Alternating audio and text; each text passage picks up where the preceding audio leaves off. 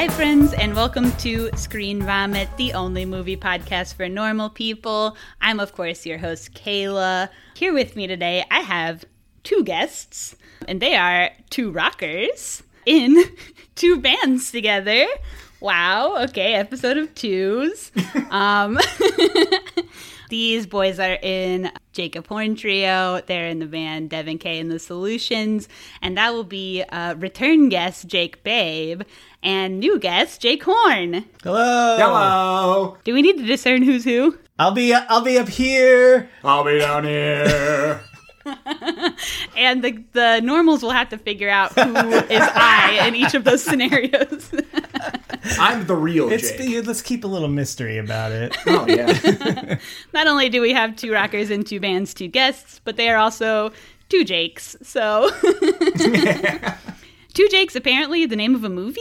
Somebody just told me this. I haven't confirmed. We have to watch it together. I like to imagine It's that the someone... sequel to Chinatown or something? Oh, what? I don't know. This is just what I've heard. Forget blowing it. my That's two mind. Jakes. And that's how it ends. Yeah. Okay, so writing the script. Two screenwriters now. Okay, so yeah, welcome to the show, guys. If I can call you guys. Of course. You can. That's You fine. can. Yeah. Okay.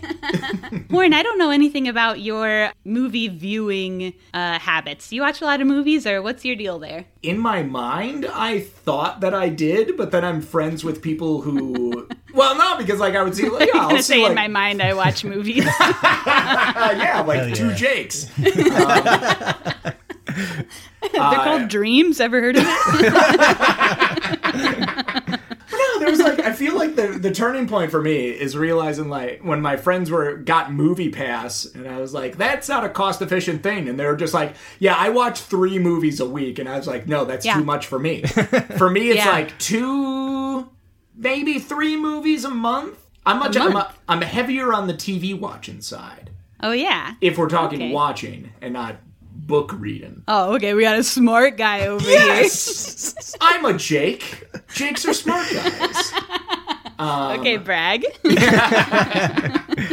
But no, like, I feel... I used to think that I was an avid movie watcher, but slowly, I feel like once I went to Chicago, I just realized, oh no, I am, like, I'm a plebeian. Movie chump. Yeah, a movie chump. Thank you, Jake. So yeah, that is how I would describe my movie viewing experience, as one like a chump. Perfect guest for a movie review podcast. Yeah, someone who only watches nearly 50 movies a year, you know. Hey, I'm no gatekeeper on this show. No. So Thank you. I think movie watchers of all types are interesting. And no matter how you enjoy movies, that's the right way to enjoy movies. Right? There we go. Great. Thank That's you. what I think. I mean, I've full on gone off the deep end. I mean, I've gone so far deep, I can barely even hold a conversation with anyone. Most of my conversations are like, oh, I'm so excited about this movie you haven't heard of. It's directed by someone I love, but you've never heard of any of their stuff. And it's got these people in it that I've seen 15 shorts they made in 2013 that nobody else has ever watched. Like, I mean, you describing that as how I consumed bands 10 years ago. Except Yeah, probably it was same. 10 years ago, so I'm sure your tone was a little less self-deprecating. Oh, yeah, it would be much are you more rude like, about it? how have you not heard about Edna's Goldfish? I think sometimes, because I'm pretty public about how many movies I watch, I post them all on our Instagram and stuff. But I think people expect me to be more rude about it, but I find it embarrassing that I know too much about movies. I think it's embarrassing, and I should be ashamed of myself, and literally all I do is sit around with my life and watch TV. Okay, that's not something to brag about, in my opinion. But I do have a good time for myself, and this is the life I've chosen. Not to, suck up too much, but it has produced this wonderful podcast. Well, thank you. Which I am not only a guest, but also longtime listener. Thanks, Jake. Suck up. My only fan. Just kidding. We have at least a handful of normals. And I love them all. Anyway, y'all are my juice, etc. I can let's talk about something else. Anyway, should we get into the movie? Yeah. Let's get into the movie. Okay, we picked the 2020 film Sound of Metal. I think this was a collab pick from the boys. So tell me why you picked this movie, and had you seen it before, both of you? I had not seen it before, and that was explicitly why I picked it. Jake gave like a list of suggestions curated from you as well, and that was the one that I knew I needed to see at some point. Had a lot of recommendations as a musician, it dealing with issues close to home, knew I had to see it. And that one, that is precisely why. It's like, it was almost like, this is when I'm going to watch this movie. I know I need to watch this movie, and this is exactly why. Hell yeah. Yeah, and I think Callie and I watched it pretty much the day it was available to stream. I had been really looking forward to this. Big fan of Riz Ahmed. So I was actually kind of like, oh, crap, Jacob picked this one. Now I have to defend. I might have to really defend it. I don't know. I didn't know. I got really nervous. It's like one of those things where you make a mix CD for someone, and are they going to like it? Are we all just going to love it, and I'm not going to have much to say because it's a great movie and everybody should know it. But the thing is, the conversations always go good, and it kind of doesn't matter whether the movie's good or bad or in between. There's always something to say about them. Hell yeah. And I enjoy watching good and bad movies. Although I do think this was a good movie. Spoiler alert. I think it is too. Both of y'all musicians, neither drummers. So no, I cannot claim that. No. One bit. So maybe you learned something from this movie. All right, hell yeah. I had not seen this movie before either, but I am happy to have watched it. So I'll run through the cast here. We have, this is co-written and directed by Darius Marder, this is his scripted feature directorial debut, mouthful. Okay, he had only done a documentary before this, so, good job to him. Co-written with his brother. Starring, we have Riz Ahmed, who is in Rogue One. He's in Nightcrawler. He's also in The OA, one of my fave shows. He's also a rocker or a DJ or something. He goes by Riz MC. Everyone involved with music is a rocker. No, that's my opinion, yeah. But I know not everybody follows that opinion. But in my opinion, you dig music, you're a rocker. Hell yeah. So...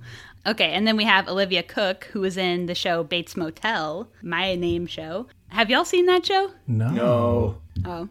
Not a big horror guy. Oh, I love horror, but I think that was just on like a streaming service that I didn't have. Yeah. Pretty sure I watched it on Netflix. Oh. Well. One of those underground ones. Maybe I'm wrong. Maybe I'm thinking of the Kate's Hotel. Oh. Yeah, don't dodge this one. Yeah, anyway, that's what I know her from. She's been in a bunch of those, sick girl falling in love kind of movies. Since then. That is a genre. That is. And actually on Bates Motel, she also was, a sick girl. She had to, have an oxygen tank with her all the time or whatever. So, I don't know. She's addicted to playing, handicapped people. And also, her character in this movie was originally cast as Dakota Johnson, who had to back out due to scheduling. But I think that could have been interesting. Yeah. Wait, who is Dakota Johnson again? Jake, tell him who... Dakota Johnson is 50 Shades of Grey, right? Yeah. Whoa. Yeah. Okay. Do you know the girl? Yeah. She's in a bunch of stuff. I just can't think of anything. That's her most... That was a visceral role, yeah. Yeah, that was a visceral he remembers. reaction. Okay, also we have Paul Raci, who's in one episode of every show in the last 20 years. Yeah. He's in Scrubs, Parks and Rec, Baskets, Baywatch, all the hitters. He's also a rocker in a band called Hands of Doom that performs in ASL, so that's kind of cool. Yeah. And lastly, Mathieu Amalric, who plays Lou's dad in this movie, was in Grand Budapest Hotel and Quantum of Solace. So we got a couple guys in this movie. And as far as critic scores go, we got 97 on Rotten Tomatoes, 92 from the Google users. And so this is a certified fresh banger. Yeah. So I can't believe you were thinking we were going to hate it. So. Kind of stupid. Just the anxiety talking. Having anxiety, stupid. Stupid ass. We were talking about this before recording, but my new thing is calling everything stupid or stupid ass. And so that's kind of the headspace that we're in for this recording. So this is going to be a good show. Okay, so we can watch the trailer, and then we'll get into it. Mr. Stone, your hearing is deteriorating rapidly. And the hearing that you have lost is not coming back.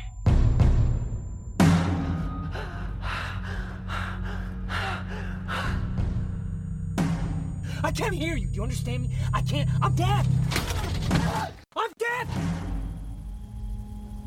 There are implants. Well, then let's do that. It's a very involved process, and it's quite costly. Then we'll come back. Till then, Lou, we just keep going, okay? No. How are you, Ruben? You should understand that this is a deaf community. I think it's important that you stay here with us right now, Ruben. Find some solid ground. Everybody here shares in the belief that being deaf is not a handicap, not something to fix. I'm getting on a plane and you're gonna go back to that place. Slow down. Go back there right now! Promise, say it! I need you to wait for me, okay? You're it for me, Lou. You're my heart. You're it for me. Okay? You gotta wait for me.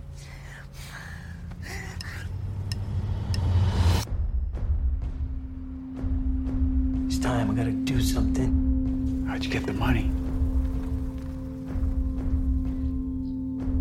The world can be a damn cruel place.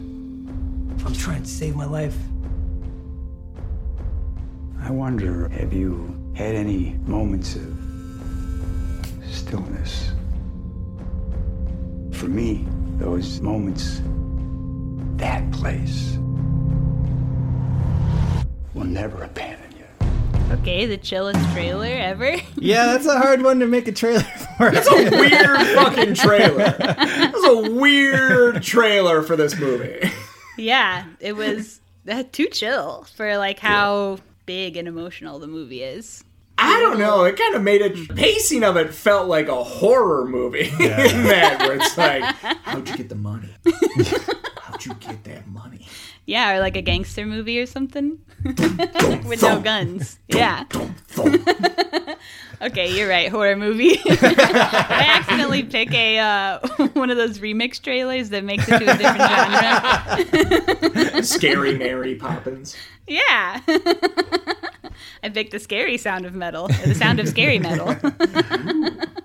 Could be a good title for an actual movie. I also noticed on the trailer, the captions on the trailer that you can't turn off. And that's kind of how they wanted the movie to be shown, too, was with captions. And they showed it when they did film fests. They had captions on everything. So cool that the trailer made it out that way. On Amazon, though, you can turn it off. Yeah.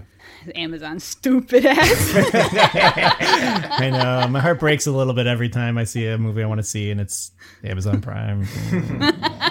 I know. I kind of, we're not supposed to talk about Amazon because they're bad and we're good, etc. But sometimes stuff is on Amazon, and then, what do you do? You steal your friend's account. True. Or people do torrents, I guess, but I'm trying not to ruin my computer.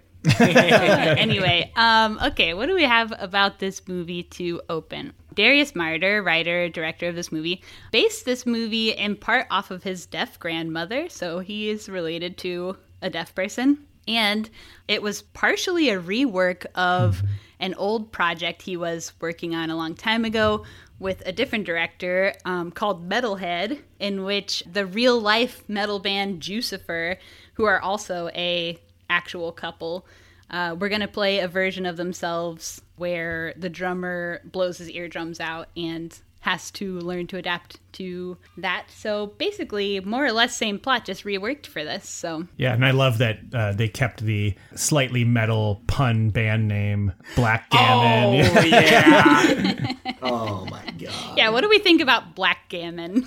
I saw that and I just groaned. Yeah, it's perfect. It's It's exactly perfect, the though. band name you would see for a band like that, I feel like. Yeah, they're not going to be famous. Of course that band's going to be called Black Gammon. Yeah.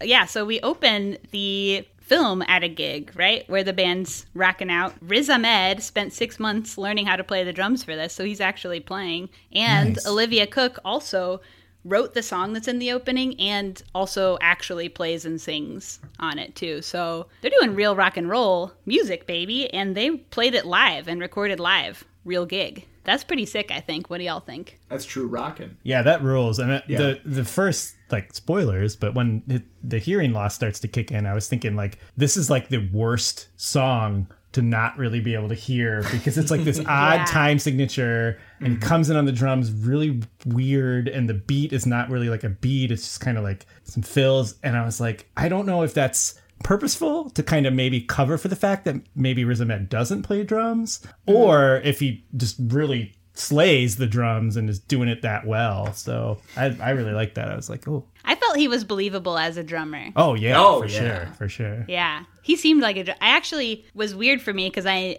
am friends with someone who looks just like him, has his hair done like how he had, like a little bleached and whatever, and is also a drummer of a band. So I was like, this is just my friend who drums. That's weird. That's why I couldn't believe you when you said 6 months. Like, I thought that he had came to this as just like, oh yeah, I've been drumming for years, and then I did acting, and then I did this. Yeah. Well, I think it was like he had a pretty intense, like, kind of training for this movie in general.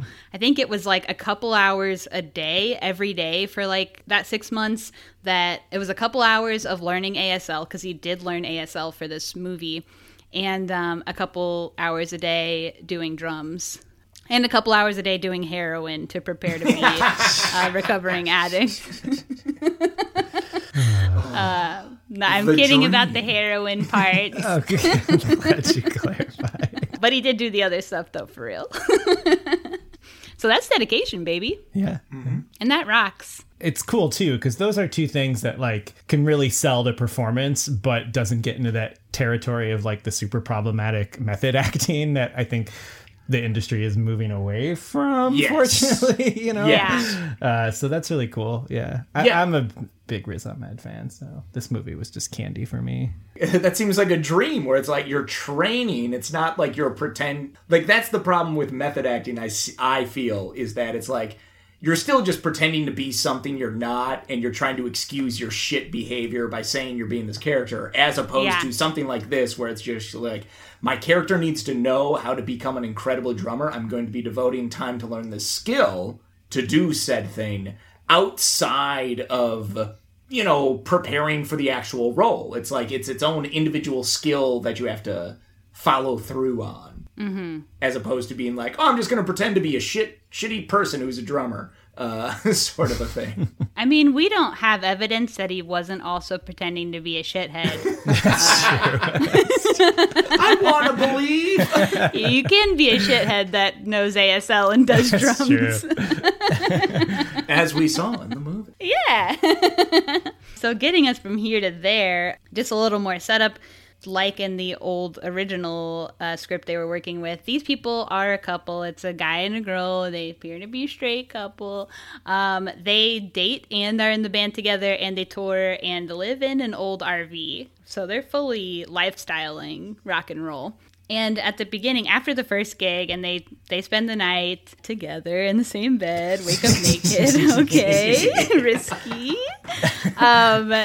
We do see their morning routine of like making smoothies, turning on rock and roll, etc., which comes back in here like in a day to be something important. So when they are setting up for their next gig, loading in, made me miss rocking and rolling a little bit. Not that I've ever done it. But that's the first time his hearing starts kind of going away and he gets a little tinnitus. And that's also the first time that we So he gets tinnitus, but also the film gets tinnitus. Yep. The way they use sound in this movie, and we'll see this again and again throughout the movie, is that the viewer gets to experience the sound that character is experiencing, which is super cool. Yeah, the sound design in this movie is stellar.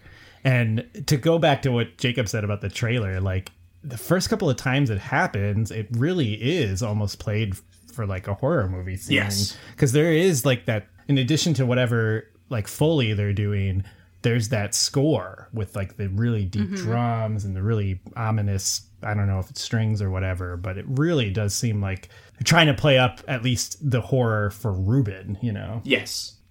Which that is, yes, an incredibly, I mean, he's living through his own personal horror movie, in a sense. Yeah, and also, when he was doing this movie, in the scenes where he is struggling with his hearing loss, he actually did wear auditory blockers inside of his ears that emitted white noise so that he couldn't hear anything, including the sound of his own voice, which is also something we experience as a viewer. He did fully method act the ASL. Like after a while, he didn't use like verbal communication anymore. He communicated with the director and the cast almost exclusively through ASL. That's just kind of sick, I think. That is, yeah. The whole time I was watching this movie, both times, I just felt like such a dork for never like I've learned bits and phrases, but they never stuck with me. But just like of never diving into that and treating it like I would treat any other, you know, foreign language to me, you know, or they second should teach language. ASL. Absolutely. Oh, yeah. I always wanted to learn, but it seems like something. I mean, it's like, how do you learn? You have to go take a college class or something? I don't know. Right. I had a book when I was a kid. I learned like 20 phrases or something. Yeah. And I think it's like the closest thing to a universal language that we have. Like, and it could come in handy so much for like even hearing people. Yeah. Like especially hearing rockers when you're at gigs all the time. Instead of screaming in your friend's ear constantly, how about you just do some hands across the room? Okay, bada bing, bada boom. Or you can just do what I do and just do the completely unreadable facial expression, which I've been told by multiple drummers that's my. Where you're just giving the same facial expression. Yeah, they have no clue what I'm trying to communicate. Like, oh, I thought like after a gig, so many times the drummers like said to me like, oh, you kept giving me these looks like it made me think I was like off or something, and you were trying to correct me, and I was like, no, I was just really into it. And you made them think they were fucking up. Yeah, then it makes them fuck up. It's my my bass face, you know.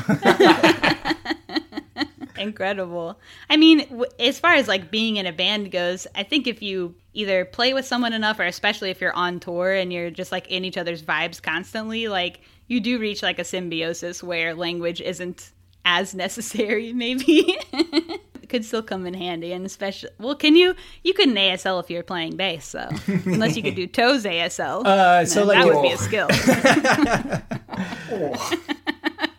I could do the backwards, like I could do the tongue maybe while I'm ASLing. You know, Tongue sometimes ASL? like on certain notes you can just kind of like, you can kind of thrust the bass.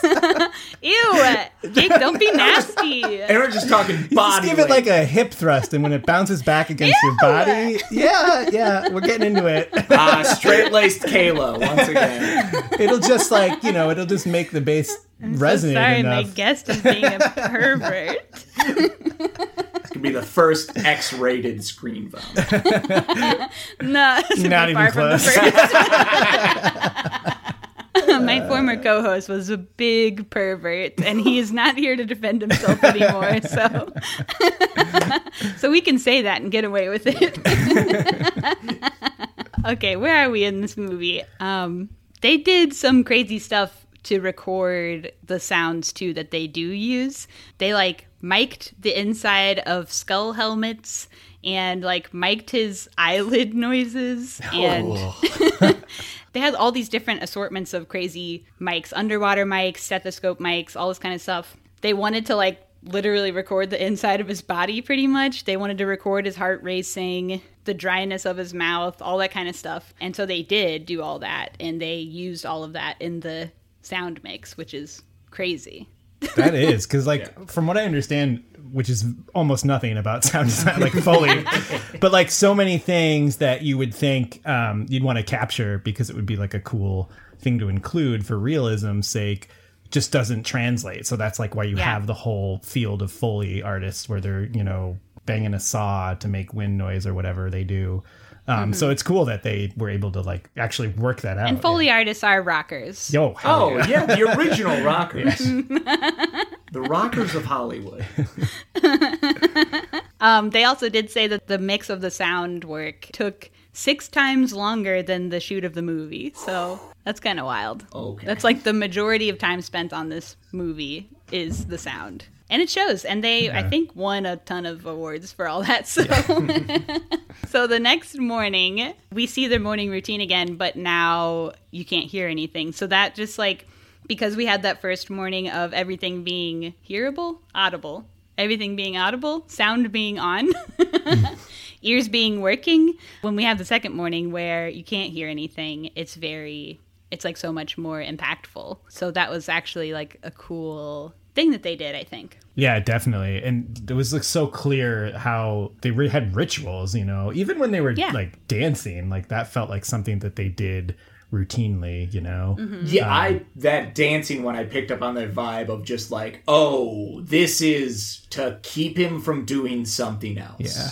This is not just like, oh, I just like enjoy my morning coffee. This was I'm going to make the coffee so that the world doesn't end. And like they didn't hit until that dancing scene of just like, he's struggling. I like that it did turn into something a little more spontaneous, though. So they gave like that quiet, intimate moment, even though I think, I had the same feeling that it was like, there's definitely something going on with these rituals and this routine, Like when I first watched it, I thought the routine was for her.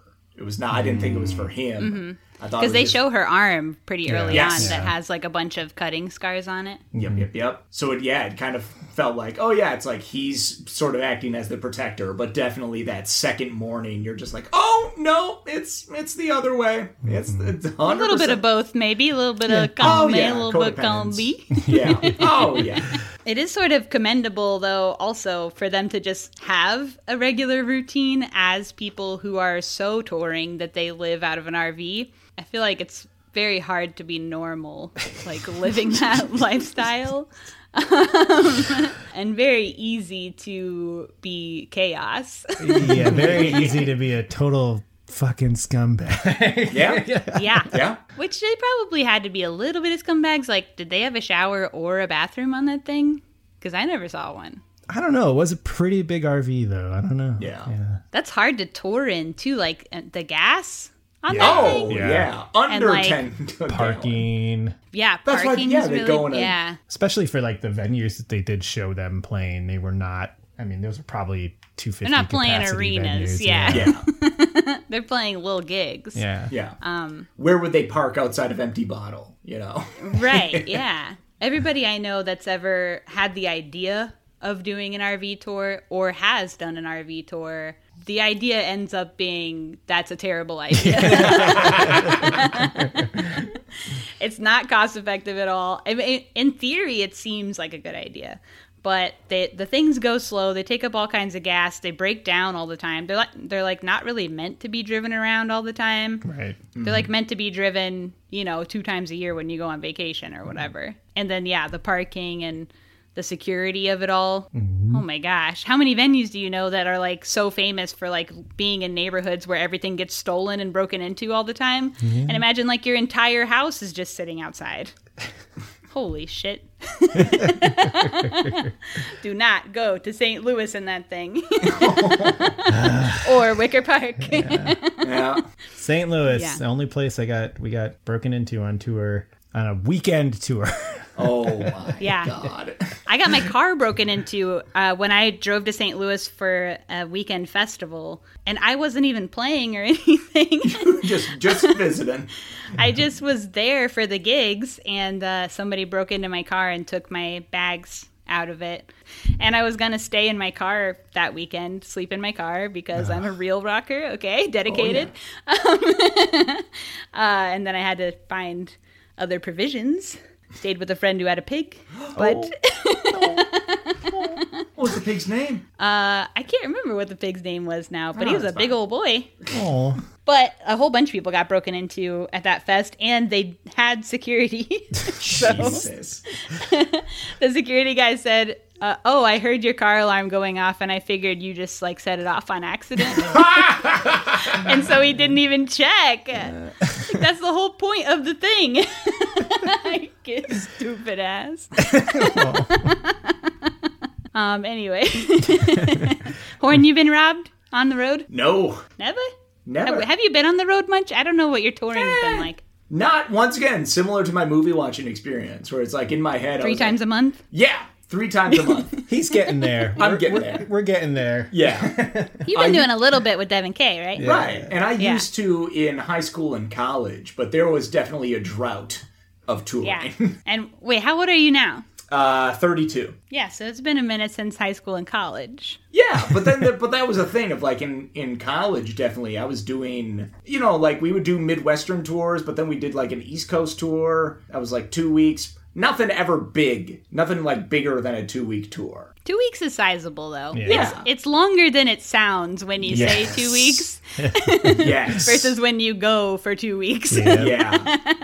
But yeah, that was like a weird thing where it's like I did that, and then after I moved to Chicago, I didn't tour again for, my God, like maybe 6-7 years or so. I think Chicago has that ability to kill touring for a lot of people. Yep. Because, like, I mean, you have so many opportunities to do gigs in Chicago, and a lot of the bands that I know, like, their best gigs are in Chicago, like, can make a lot of money on a gig in Chicago. So, like, why then would you leave and go play places where you're not going to make money and not have people? Yeah, but then I get to play, like, a weird movie theater in, like, Eau Claire, Wisconsin. Yeah. like the bizarre venues. Or then you get the thing of like, there's a town where there's just nothing else going on, and then it's not Chicago where there's 12 shows any given night, and you don't have to compete. That's true. That's true. Played Ashland, Wisconsin, which, if you are familiar with the state of Wisconsin, it is the most northern point of Wisconsin, way up by Lake Superior. And we played a show up there, and it was to a packed fucking venue because there's nothing going on, so you go to the show. That's and it was true. one of the best shows we've ever had. I did have a couple of those, too, on the road, like weird-ass places, like, what was it, like College Park, Maryland or something, that we had like 100 people show up to this house show for me. Nice. Like dumbass with a ukulele, like not, you know, Stupid-ass. and some stupid ass with a ukulele, and they chanted my name. Yeah. And I told them I was Nice. going to play a new song, and like 20 people got out their cell phones to record me, and then I got so nervous I totally fucked up the song. I've never been paid so much attention to. You know? Usually I'm playing, there's like people talking, like no one's looking me in the eyes, like Someone's changing a baby's diaper. you know, like there's other stuff going on. I had never had such a captive audience. It made me so scared. But they were all very nice. But yeah, I mean, touring does rock. Like, don't get me wrong. Or it can rock. It can also not rock. But Just don't do it in a 40-foot RV. Right. yeah, that's the bottom line that we brought up 20 minutes ago. Hell yeah. Okay, we can go back to the movie. Big tangent. Love to see it. There's no segue there. So this man, he's losing his hearing. One thing I thought was, I think, different than how I would have handled that. I feel like if I couldn't hear myself, I'd be screaming. And this man is talking so normal. Yeah, that, you know, I don't want to get like too far in the movie, but there was something that occurred to me on the second watch was like, I couldn't tell if this was the first time he was struggling with his hearing or not, because he does the hold your nose and blow, which is, I have hearing loss, and that's like a thing. Like that's, my doctor showed me how to do that. Well, you do that if you pop your ears too. Yeah. On the second rewatch, I realized like a symptom of opioid addiction can be hearing loss. So I wonder if that's maybe something he struggled with before he got clean, and then now it's maybe coming back, you know. Interesting. Yeah, that could be true. So yeah, maybe he's done this before. But he did seem so scared, though. True. I have no follow-up. Yeah. Well, because okay. it is weird of like the first instance of tinnitus, in my mind, he was a bit more blasé, going more with Jake's point of like, maybe this has happened before, of like, oh, this is just the ringing, it'll go away in a few seconds, and then I'm fine, sort of a thing. Yeah. Maybe in denial. Yes. Yeah. Oh, We've 100%. probably all gotten a little bit of tinnitus at a gig or two. Oh, No? yes. Yeah. That I've had that exact moment that he had, where it's just like that. You pause, yeah, you're like, is this it? And then it goes away, and then you're like, okay, I'm going to live forever. No worries here. Yep. Everything's A-okay. I'm an Adonis. That was some weird blip. It's like a muscle spasm in your eardrum. Yeah. A Charlie horse, a Charlie drum.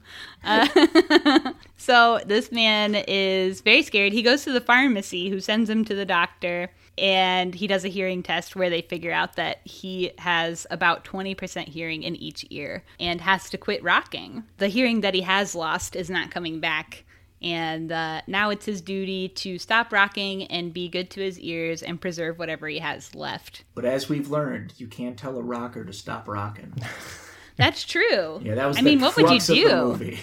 Yeah. I do love what they did with the test, though, where you could tell he was like trying to get it right, even when it didn't, even when he like clearly had no clue. Speaking, I have like a color blindness thing, and every time I go to the eye doctor, Okay, even so you're though deaf I know, and blind? it's a color. Technically, it's a color deficiency. But so, like when I do those dot tests at the eye doctor, where they have the numbers and everything, I always try to get it. Like even if I know I can't really see it, I'll like squint and kind of hunt around because you want to think like you can overcome this. That like, is I can That is fascinating to me because as someone who is privileged enough to not have that, of like I just like look at that and be like, I don't understand. I can't even fathom what it would look like. It would just look like a pile of red rocks. Yeah, exactly.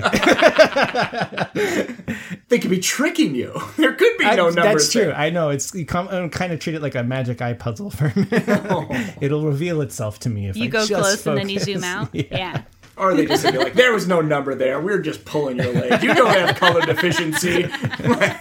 This is a joke. Yeah, I think that's a great prank. Or if Yeah. they did all cards, no numbers on them.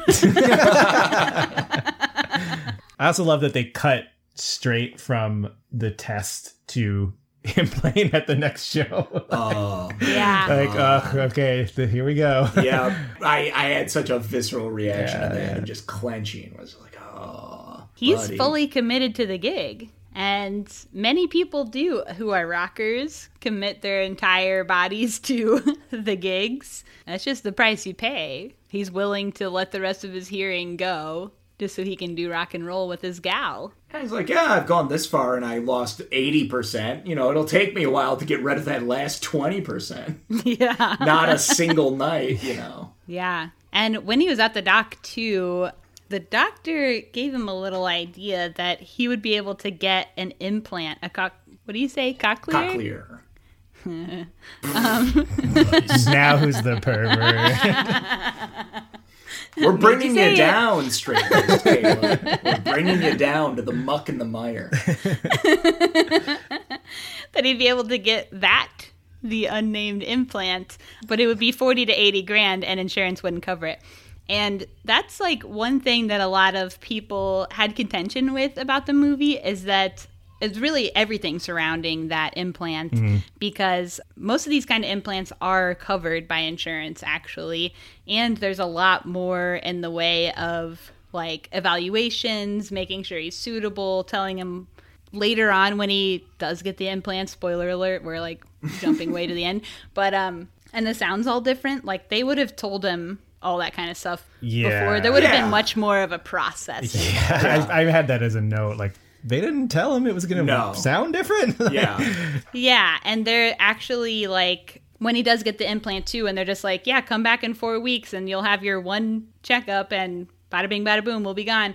But actually, like, there's a whole bunch of appointments involved with those kind of things, and they like spend a long time tuning it and doing all the mechanical beep boops and such. So the whole representation of that implant throughout this movie was sort of misrepresented, which is kind of sad because of how well every other aspect of deafness was represented, and like how much research and like care was put into the rest of the deaf representation, that they would then like fall short on that. I think, part of it seemed like they needed... It was a plot device. Exactly, a MacGuffin just to drive the conflict between him and Joe a little bit more about, his involvement in the community. I'm going to sound like a conservative uncle who's in his 60s. Like, the movie had an agenda. The movie explicitly has an agenda of, like, don't do this cochlear implant. You can live a good life without this cochlear implant. Well, I don't know if I would go that far. I think part of it was his specific circumstances of being someone extremely prone to addiction and there's like a literal scene where he's trying to fix the roof, Ruben's he's trying to find the solution to his problem. So I think yes, and definitely in some ways it is doing that, but I think it is also just like a character study of like this person who is so focused on that would be, something he would seek out. Right, but I'm just saying, like, I think they could have done that while also showing the addiction mentality of, like, because we pointed out, like, the doctors explicitly have never said, the cochlear implant is, like, a bit bogus. Like, it's going to be like a white noise generator as well. Like, no one says that. But we all kind of, like, see it coming. Yeah. I think if, like, characters in the movie said that, where they're just like, it's not going to be the same, he as a character still would have gone through with it because he's so desperate. But the director and the writer made an explicit choice to hide that and to make it seem like it is a little bit more hopeful than it is. Like it is an instant fix. Right.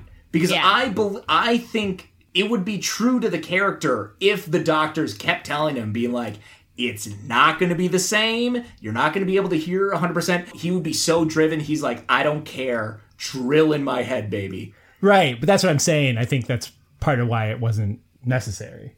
Okay. I disagree. Not to be a centrist, but I'm seeing both sides. Yeah, he does try and play another show. He is like pretty much completely deaf at that point and has a panic attack at the gig. And it must be like really scary for him. Oh, I was trying to think of what it would be like to try and tour and do gigs as a non-hearing person and just like not being able to like know what's going on around you, or like you end up in so many scary places like to not be able to hear somebody coming up on you or anything. I think that would just be so scary. Yeah, in my head when he started driving in like the next day, I was like, what the I was thinking about that too. Yeah, that was a big red flare in my head of like, this guy is not thinking clearly. No, he's not thinking so clearly that he has one cig and then his girlfriend has to call his sponsor. Yeah. For doing cigs.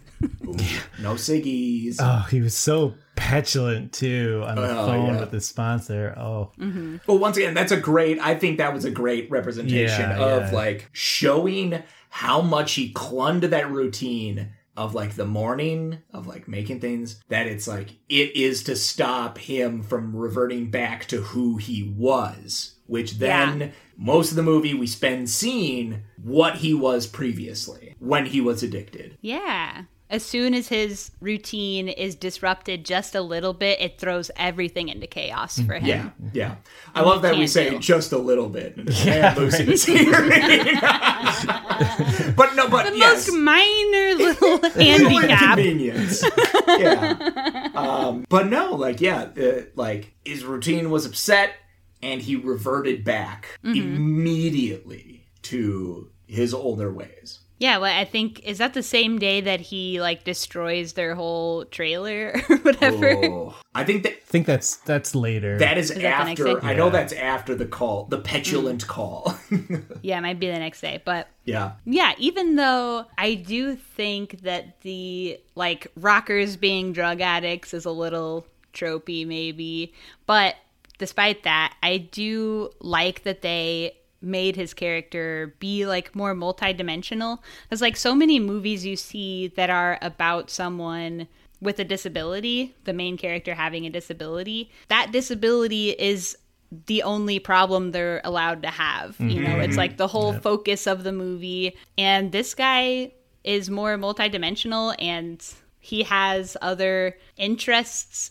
He has other things in his past, things he wants to do in his future. Like, they really like fleshed him out as a full real guy and didn't make this like just disability porn or whatever. Totally. Yeah. And like, I mean, this is jumping ahead, unfortunately, so only dip my toes in and then back. But you hit the nail on the head that like in a way the movie is not about dealing with a loss of hearing. This is a Greek tragedy of like you're dealing with your own like addictions and all these other problems. Losing the sense of hearing, frankly, is like this weird thing where it's almost like this, in a sense, a MacGuffin, kind of like similar to the getting the hearing back, where it is the surface level problem that when you pull back the curtains, it exposes that there are, as you've said, like it's addiction. In my mind, it's all a lot of anger management of like, he is not able to control his emotions. You can, as you said, like making it multidimensional, there are so many more personal issues that he's dealing with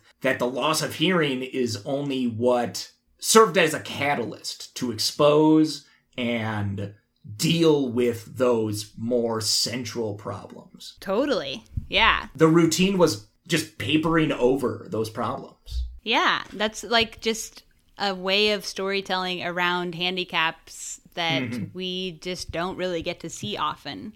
Yeah. And I did like that about this movie a lot.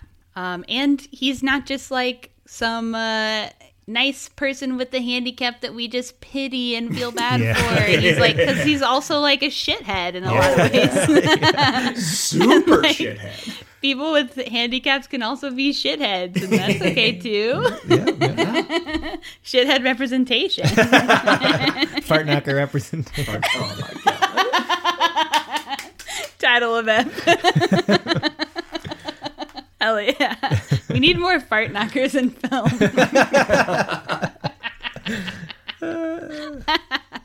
Oh my gosh, that's incredible. So one thing I was thinking around, so they keep trying to put him on the phone with his sponsor.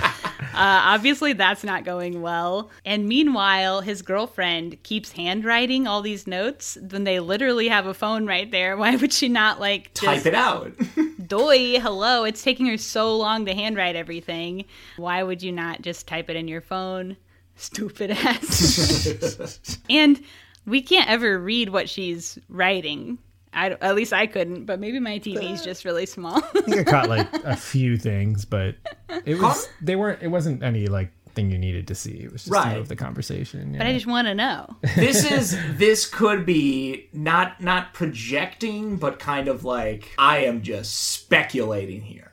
So a cool thing that they did that I really liked. So you were talking before about how on any other platform besides Amazon, they would put the captions on no matter what. Yeah. Frankly, to like put you in the mindset, put you in how someone who has hearing loss would have to consume this media. Yeah. And so what they did too is like there were no captions for sign language until he learned what it was.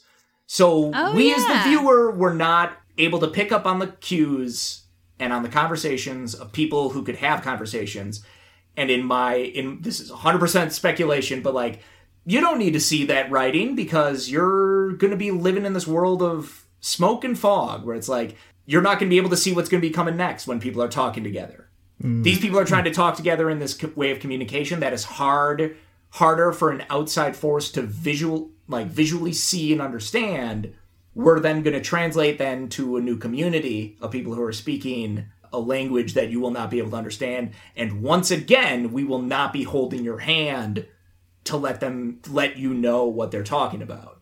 Yeah, I love that. It's a little later, but the dinner scene. Yes. Where you just, yes. You could tell that, how animated it is, how much fun there is, how much intimacy there is, but as a viewer, unless you sign, and even if you do sign, because the way the camera moves in that scene, it would be hard to follow because you're not always getting the full kind of swinging around the table. Yeah. I didn't think about the subtitling of the sign language, but you're right. And I love how this movie just puts you in his shoes constantly. As a viewer, that you're outside when he's outside both times. And you're hearing what he's hearing. You're really just like, it's almost like a full sensory experience. Now that you say it, I can't think of a single scene, single shot even. I mean, obviously there's shots that take place where he's not in the frame, but like every scene is with him. He's involved. Yes. Yeah. I'm trying to like think if there's anything where it's like, oh, maybe. No, I think that's true. I think we stay with him. Yeah. That's something I've seen other films do too. Yes. Make an effort to stay with one character. Yeah. Yeah, I think that's cool. And yeah, just extra lens to that, like, you're in his world. Whatever he's experiencing is what you're experiencing. And the world doesn't exist outside of him because you are him. Mm-hmm. So speaking of the ranch for deaf addicts, he goes to a ranch for deaf addicts, which is where we meet Paul Raci's character. Paul Raci isn't actually a deaf person. Both his parents were deaf, and he is fluent in sign language because of that, and he's a big advocate and activist for the deaf community, which is really cool. Also, his character and his real self are both former addicts and both served in Vietnam IRL. So he was pretty much cast to play himself. Can't imagine why he ended up in that role. Yeah.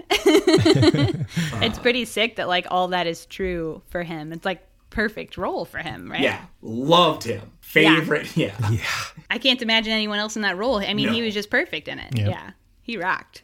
And he's kind of like, he has that like, I don't know, mojo about him where he's just like an old recovered addict who like isn't taking anyone's shit, sees through all your shit, you know? Yeah. But he still like, wants to be a little caring about it, but he's not going to let you walk on him kind of guy. Right. Yeah.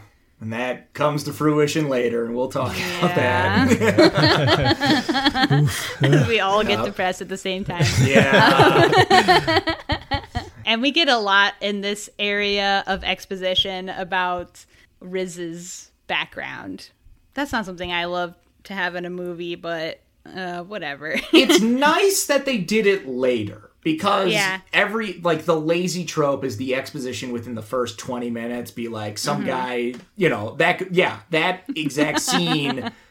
Hey, Riz, where you been? Well, turns out I've been on heroin for 4 years, and then my dad died. I'm saying that could have happened, like, with his girlfriend. Be like, you were addicted to heroin. And yes.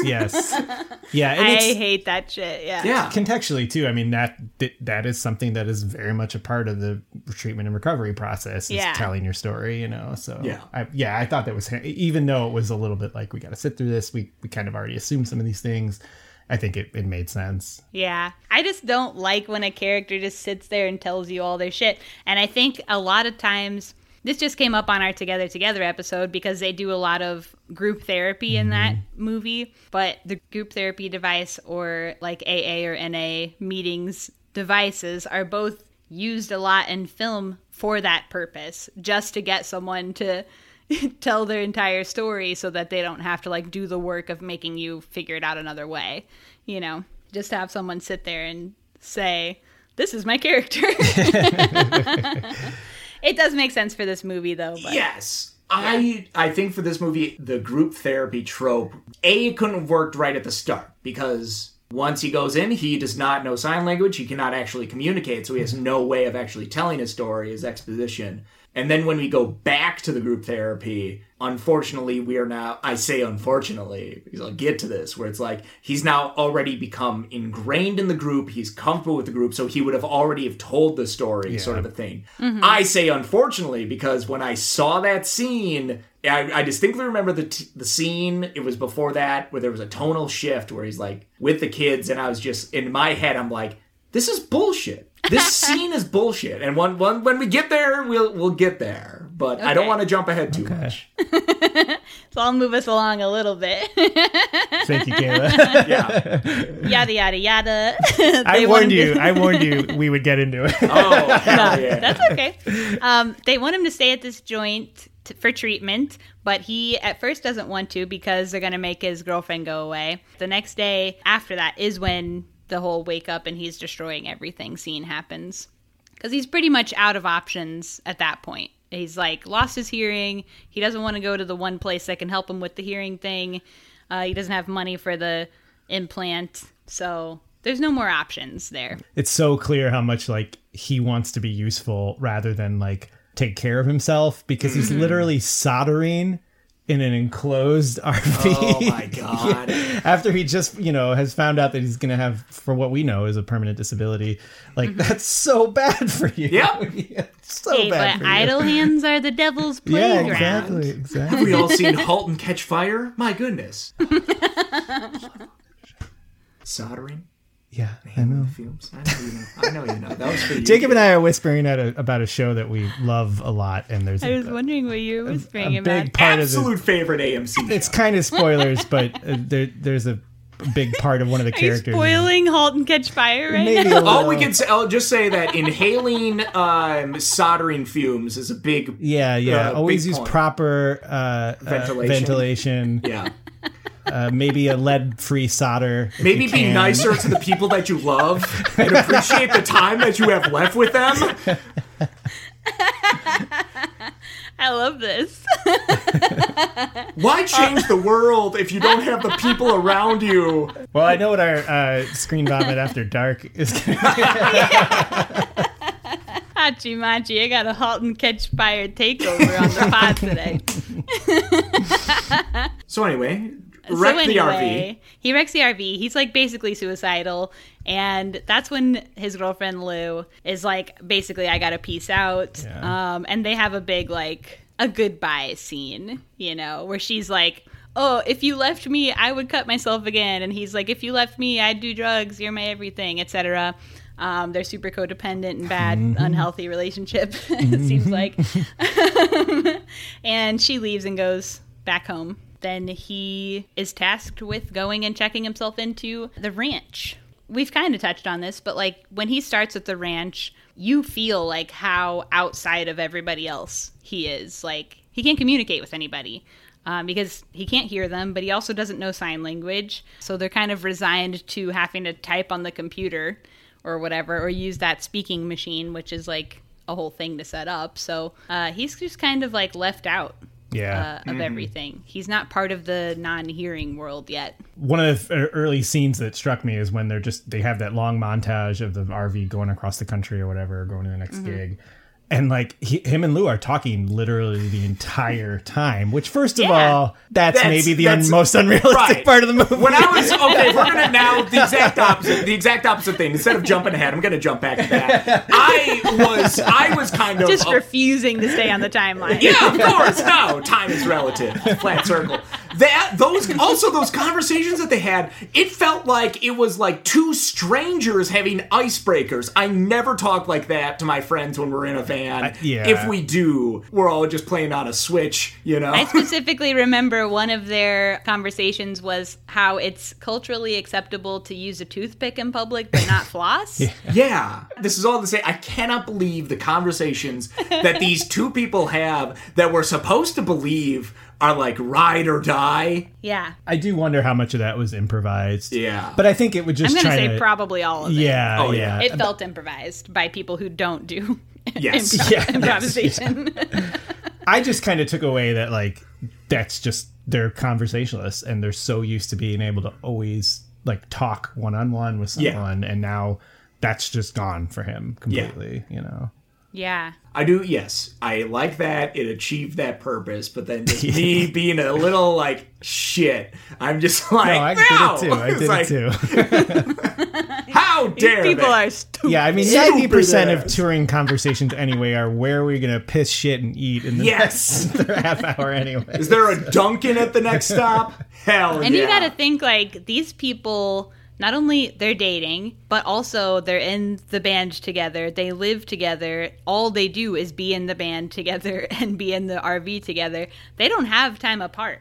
Yeah. So, like, if you're not having, as a couple, if you're not having your own social life or your own experiences alone, then after a time, you do run out of things to talk about when you're both experiencing the same thing from morning to night. 100%. Yes! You just described my last God. 16 months. Yeah. Oh yeah. Oh yeah. And that's a weird lens to look at it through. Of like, yeah, like after living through that sort of thing, be like, that's the most unfeasible thing. Yeah. Not the cochlear implant. Yeah. And they say they've been together for 4 years. Yeah. So, like, No. they would have nothing to say. What do you comment on, you know? And they're, like, seemingly on the road, like, most of the time, too. So, like, you can't really have a social life in that way either, right? Because you're with a different group of people every night, and they're all strangers. Yeah, one of my least favorite aspects of touring is that like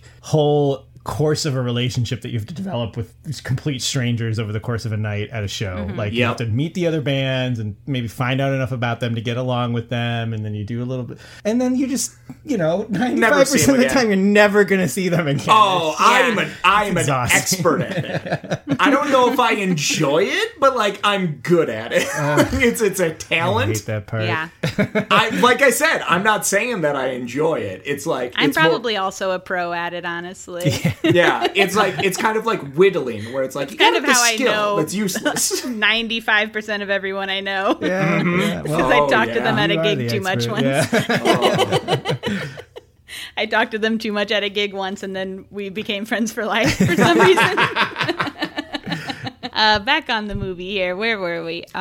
His job for the week at the rehab is to learn how to be deaf. So he's learning all the tips and tricks of how you interact in a deaf society, and taking sign language classes and hanging with children. I'm not really sure why the children are there.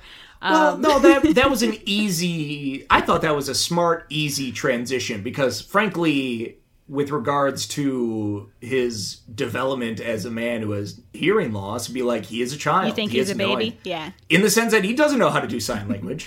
So most men his through... age who are rockers, literal babies. Of course rockers are babies. Have you met rockers? You're self-excluded. In the solutions, we pretty much exclusively refer to each other as little babies. Yes, goo goo gaga. Baby needs his diaper. But can we please talk about the t-shirt that he's wearing the first time he walks into the classroom? God. What is it? It just says Jism. Yeah. Yeah. Yeah. But it's the name of a band, though. Yeah, but it's So also... that's excusable. I'll tell you, I didn't know what that was at that Then age. you can do it. All right. I don't know if I've told this story on the pod before, but when I was in maybe 6th grade, me and my friend thought, you know how you just go around saying like, geez, mom, or whatever. Okay, this was like the year 2000. Yeah, we thought it'd be fun to say jizz instead of geez.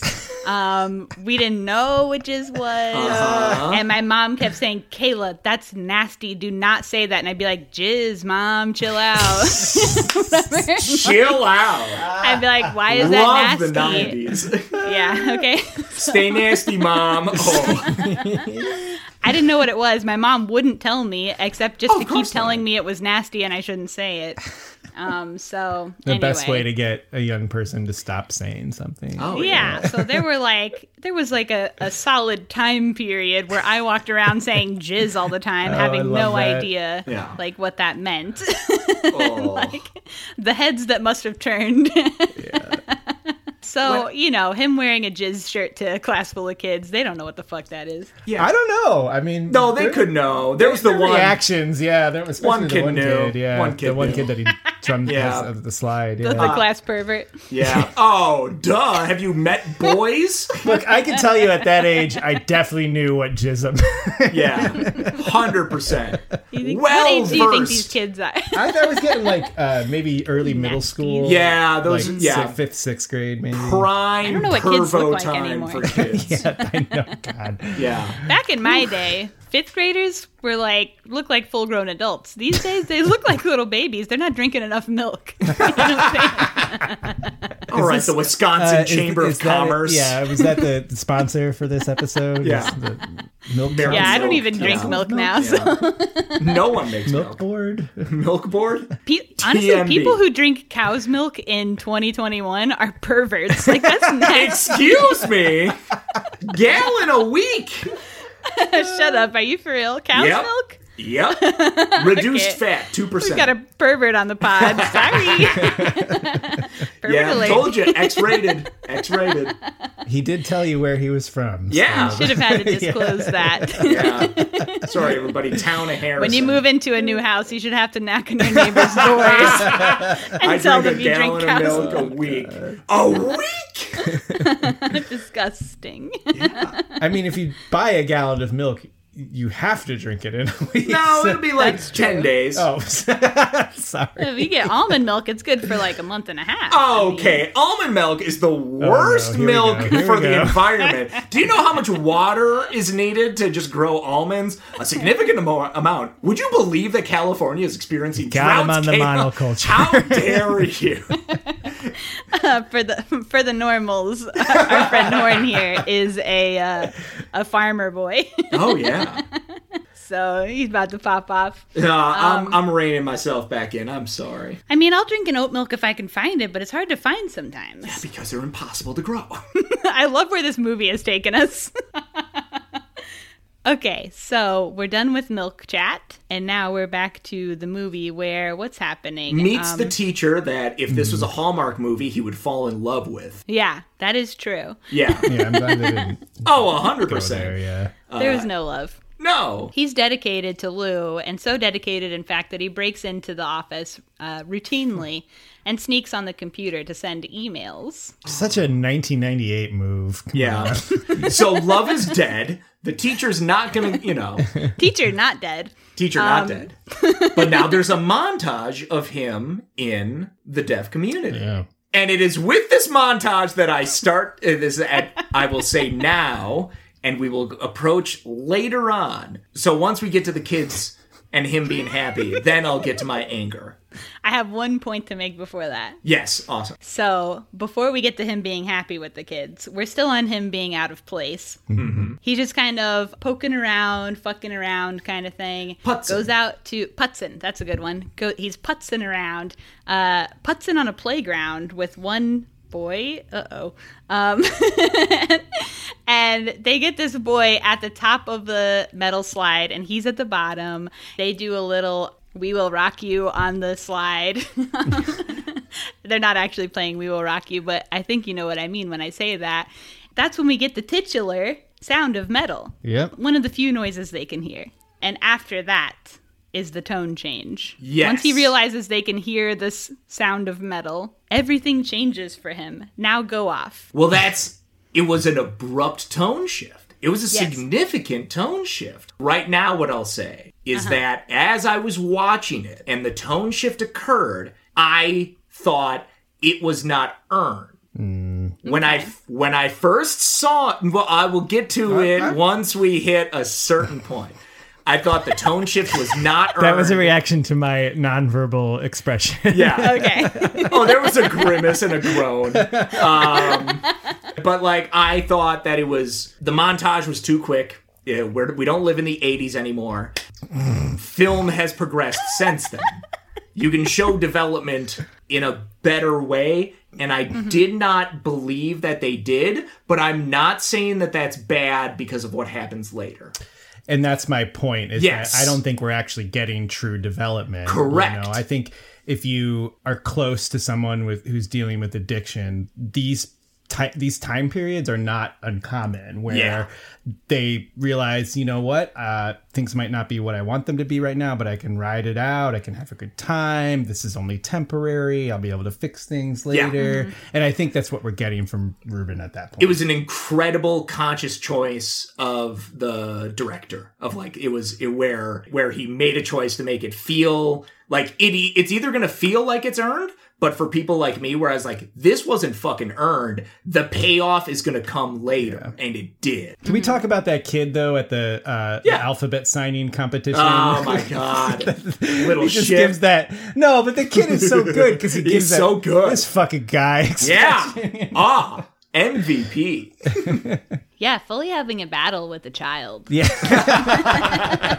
Nobody asked him again. Yeah. And the other thing that stuck out to me too was they have the hip hop dancer, and no matter how good of a performance it is, if it's during school, kids are gonna fucking tune out. Yeah. I thought that was such a nice touch. Yeah, he's starting to have more fun. He's starting to seem like he's getting better, but the whole time he has been holding on to the idea that he can just get those implants eventually and be out of all this. Which we kind of forget until he goes back to the RV. Like, I know it's always in the back of our head, and of course we do that, but it's like, you're tricked into thinking that he has accepted his station in life. Yeah. Clearly he is not. The only thing that makes me think we're still clued into that, and we kind of skipped over this, but the room with the pad, we see that he's not really progressing. Yes. I mean, he's sketching things out, but he's still doing like the scribbles and. But I saw that as more progress though, because they showed him the first time, and he's just freaking the fuck out. He's smashing the donut, putting it back together. That one is. I remember seeing that and be like, oh, that was the depths of him, of like that in my head. That was his lowest point in a sense, where it's just like wanton carnage that no one can see but him, and he's still gonna do it. Yeah. It only hurts him. He can't have that donut. It's squished now. Yeah, but and he's made a mess he has to clean up. Yeah. But then the second time we see him, he's at least scribbling stuff. In my mind, it's a better sign of progress, but that's not necessarily a good thing. Yeah. Because, as we'll go on later on, there's an incredible payoff. Yeah. Mm-hmm. The other clue that I didn't notice the first time either was that he's smoking this whole time. Mm-hmm. Yeah, he is smoking the whole time. I did also read the writing, drawing, whatever, as progress. He's starting to settle in a little bit to the routine of it all. But yeah, he is continuing to smoke. And then I think a combo of two things happen.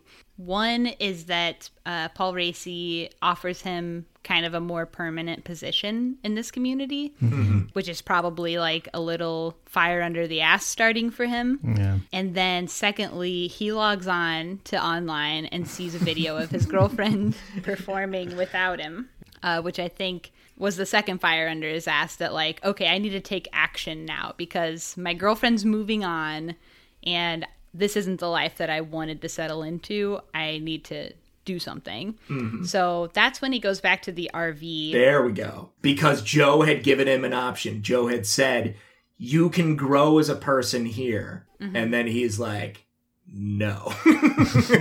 Yeah, basically. Yeah. Can I just rag on Jacob for a second? Because yes, he had his hand raised waiting to make that point. Jake! I'm polite. I'm sorry. Kayla can't see. I know. I can't see you, and literally, if you have something to say it to my face.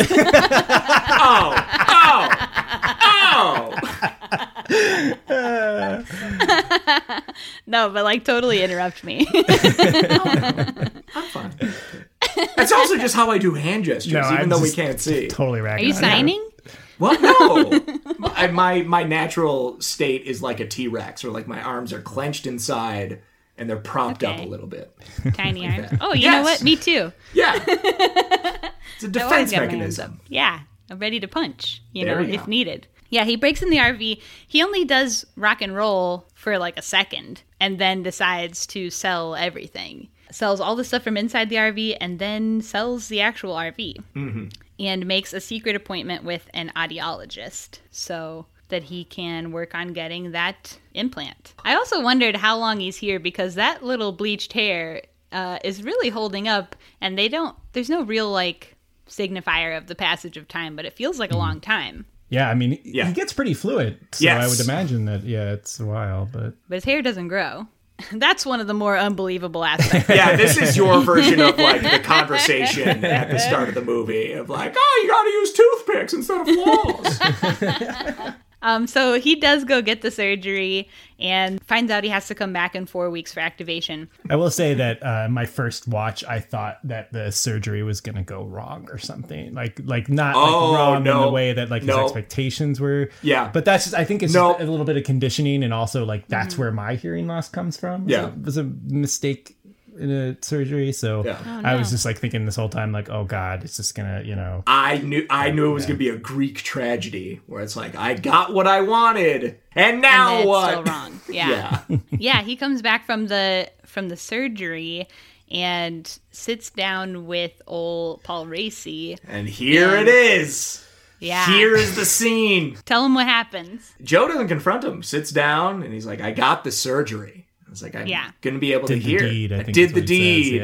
Yeah. It clicks in Joe's head, and it clicks in my head where he says, I've seen this behavior before. This is the behavior of an addict, and I'm afraid that you're doing this. And that's where then I say how before the emotional payoff of that montage was unwarranted, and it's for a good reason, is because it was unearned, truly, from Riz, because his character was just similar to doing the routine at the breakfast at the start. He's just trying to paper over his problems, and that was manifest with the surgery that he thinks is going to be the answer to his problems.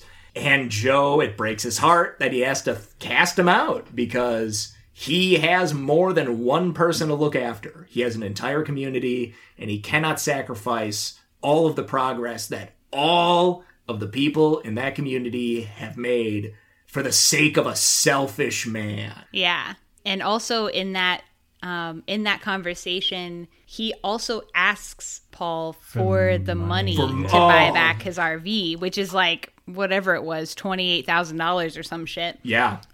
So it's a big chunk of money that he's asking for. Huge chunk of money. He's so naive. Like, he thinks that everything's going to just turn out fine and that he was the one that figured it out. But it's the opposite. Yeah. Yes. And he hasn't done the actual work because he's been relying on this, like, whatever, hopeful he didn't even future have to that he pay thought he for had. the fucking to live there. He's been relying on the generosity of the church. I'm not religious. Be like, doesn't matter. They'll pay anyway. Doesn't matter who you are. We'll give you this free ride. That was I did kind of appreciate that, though, because so many 12-step and recovery programs are so God-focused. Faith-based. Yes. Yeah. Yes.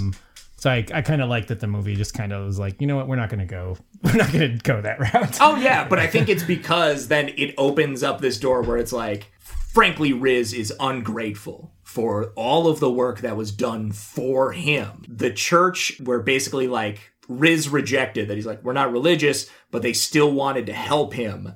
That makes his rejection of all of this help sting a little bit more. Because if someone, he wanted this help, or if he wanted this organization to help him, that would feel different than opposed to someone who's just like, we want to help you because we want to help you. Obviously, the church has its own agendas. Yeah. We're all familiar with the church. But for the sake of a movie that is going to gloss over the fact that the cochlear implant doesn't achieve what you really want, we're also going to gloss over that fact for a second. I think it does a way to show Riz as I keep saying the actor's name. No, I always do. Yeah, I know. Punishing it, poor He's got such a cute nickname, though, Ruby. Ruby. Yeah. Oh, yeah. Ruby. Yeah. Ruby is an ungrateful man who thought he figured it out. Yeah. Yeah. For me, it wasn't about the gratitude for him in that moment. It was more of a, I've seen this in other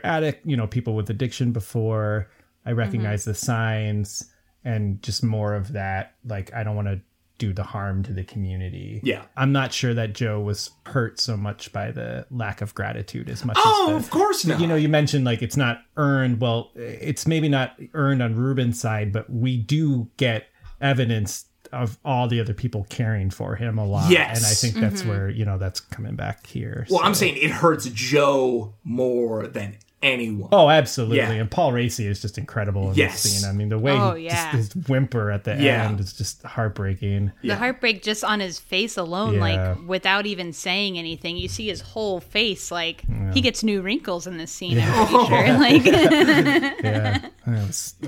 yeah. Ruben hasn't even figured out that he's going to hit his lowest point. He has not even hit it. Right. Yet. Because he thinks he's going to come out on top. He's so confident. I would say cocky instead of confident. Totally. Yeah. And then soon after that is when he does go to get the implants activated. I kind of also was like, he was kicked out of the house on that day. Yes. And we know there are 4 weeks in between here and there. I don't know exactly what he did for those 4 weeks. Yeah, we just get a shot of him in a motel. Yeah, I don't think that's as But he has important. no money. Right. Yeah. just interesting.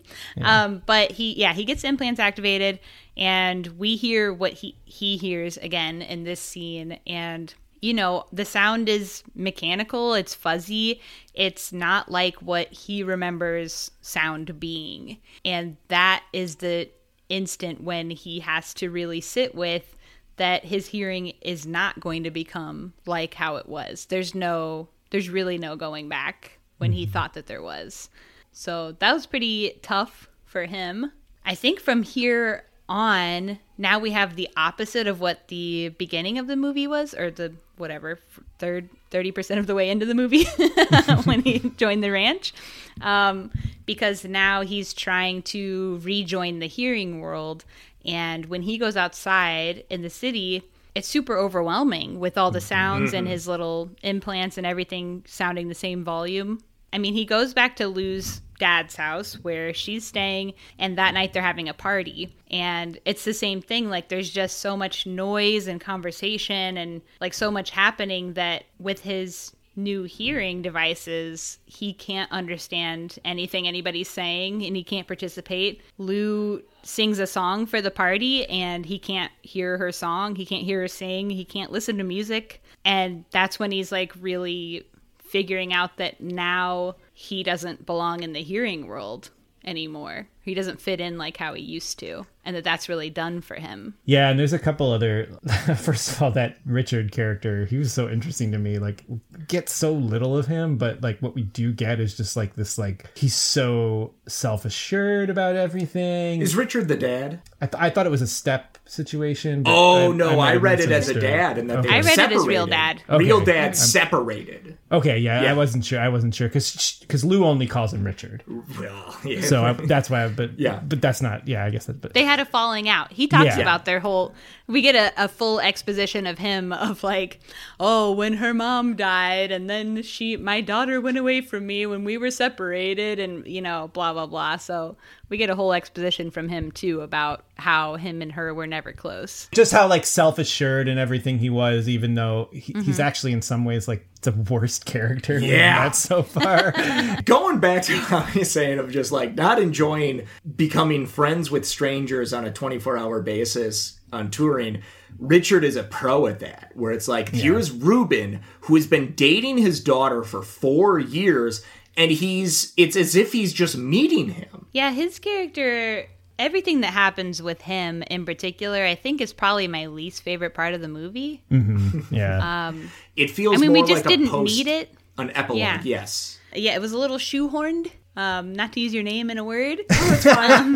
You're allowed. I guess I could make a case for giving Lou a little more backstory and kind of fleshing out a little bit more about why she. But yeah, even then, I don't know if it was necessary. Even then, I mean, we literally got, like I said, him just sitting down and being like, when Lou was a baby and her and me and my wife split up. I guess I was referring more to the context of, right. We didn't know that Lou, except for Ruben's little line to Joe about her dad having money, we didn't really know that she came from this like musician family. Yes, and this should be what the focus, like, this is how people should understand the movie. The reason for that last act, because frankly it was a series of scenes, it was a final act of the movie. The reason for it was to show Ruben's trying to re-enter the hearing world, and he's realizing that he cannot. And I think it adds a little bit more weight than if, like, we could have ended the movie where it's like he's at the doctor's office, the cochlear implants, like the hearing's kind of fucked up, and then he goes outside and he takes off the cochlear implants and he actually sits in stillness. That could have ended like that. But music is important to Ruben, and people are important to Ruben, even though it doesn't seem like it. He was trying to paper over his problems by building that community, like being in a community with the hearing impaired. Also with Lou, the conversations from the start of like talking to people. And we saw he can no longer talk to people in this party because when there's so much noise, he cannot hear it. Hearing how he hears that piano and vocal duet at the end was incredibly heartbreaking. Because he will never be able to perform music again, and he will never be able to enjoy listening to music. It's really interesting. I think there's actually there's a lot going on, even though this scene kind of did kind of feel it's tacked on muddy. me. It's muddy. Yeah, I was gonna say because we get a few really interesting details. Number one, like Lou tells him, like even though we kind of see the song as really beautiful, she's like, no, that's my dad's song. I don't give it. This is not my song. I don't want to sing it anyway. You know, which I think you could take as like that's more proof of what Ruben's lost because now she's she's taking it for granted. Right, but it's is she fucking really taking it song. for granted though? If it's really like this, she feels kind of oppressed by the way that her dad is making her. He sprung it on her in this party. Yes. I don't know that it's really all that ungrateful or whatever. But then the other piece is that when Ruben first sees Lou, he comments on she's not doing the scratching anymore. Yeah. But then as they spend a little more time together, she starts doing it again. And I wonder if part of his acceptance was him finally realizing our relationship is toxic. It's not good for me to be around. And if I can't be connected to Lou because it's harmful to her, then I need to figure out some other kind of peace because that was a deeper analysis than I saw. It was great. Like every piece that he was holding on to, thinking that he was going to come out on the other side of his deafness and waiting for him is like slowly melting away. The music is gone. Lou is going to be gone. Like everything that he thought was going to be on that other side, it's not there. So now he just kind of, the end of the movie is him kind of having to figure out that he needs to start from scratch. And when all those like placeholders, those spot fillers are like gone from his whatever spirit or I don't know, his heart. Then when he sits outside on that bench and he does take the implants off, that is the first time where he does get that stillness, where he does see that like whatever, like peace of God or whatever Paul Raci's character calls it, in that still moment where he takes a breath and just sits with himself for the first time, not having those other things taking up that space. Yeah, it's really interesting too, because like he could have had that in that 4 weeks, he could have had that very easily, but he still had that last. Yeah, he had hope, right. And that was the problem because he had not hit his lowest. Well, I think the ending is beautiful and it's perfect because he was right before that scene. He is at his absolute lowest, and that is his march upward. Yeah. Is that 5 seconds before the ending of the movie? He achieves stillness. I'm ready to rebuild. Yeah, it's, and I get that. And part of me is a little bit rejects that a little bit because not from like the film. I get what they're doing, but it is it's kind of a myth about addiction generally that people do need to hit a rock bottom to be able to recover. I think what a lot of people see as a rock bottom is just a consequence sometimes. It's not, we're putting meaning on something that doesn't necessarily have meaning in the grand context. It's just that was the reason, or that was the he just had crutches. Event. He was using these people as crutches, or these things, people, whatever, as crutches and as ways to avoid dealing with what was really going on with him or examining himself. And then and that moment those crutches are pulled away. Like, I don't think you would call that necessarily a rock bottom. It's just like having the things you were leaning on taken away and having to figure out how to deal with that for the first time. There's nothing else to lean on. Right. His inability to control himself leads to the addiction, leads to hearing loss. And so I know like that the clarity or whatever, it's like that doesn't correspond with addiction of like, that's kind of like a paper over this sort of thing. But I think that the way that the final act was handled corresponds with controlling things in life and understanding that he can no longer control these things. He can no longer, I'll say it, he can no longer control Lou because I will not be with Lou. I was this me as Ruben. I was doing these routines with Lou so that we would control our destiny together. I now realize that I can no longer do that. They definitely had a codependency for sure. Yes. Yeah. So after he sits on this bench, that's roll creds, and in the creds is this beautiful song called Green, which is co-written by the director and his brother. And the director's brother, Abraham Martyr, does play the song also. Oh, cool. That's in the credits. And it's a song about being deaf. It's a really beautiful song. They specifically wanted to treat the end credits less as an end and more as an additional scene in the film. Just a way for you to sit with Ruben for another, 5 minutes and just have a moment with him. A final moment where we can join him in the final stage of surrender and recognize that we all go this road alone, and in this way we are joined. So that's what he said about it. Just interesting, and it was a beautiful song. Yeah, that's a cool choice. So yeah, that's roll creds. Yeah, we got there. We made it to the damn end.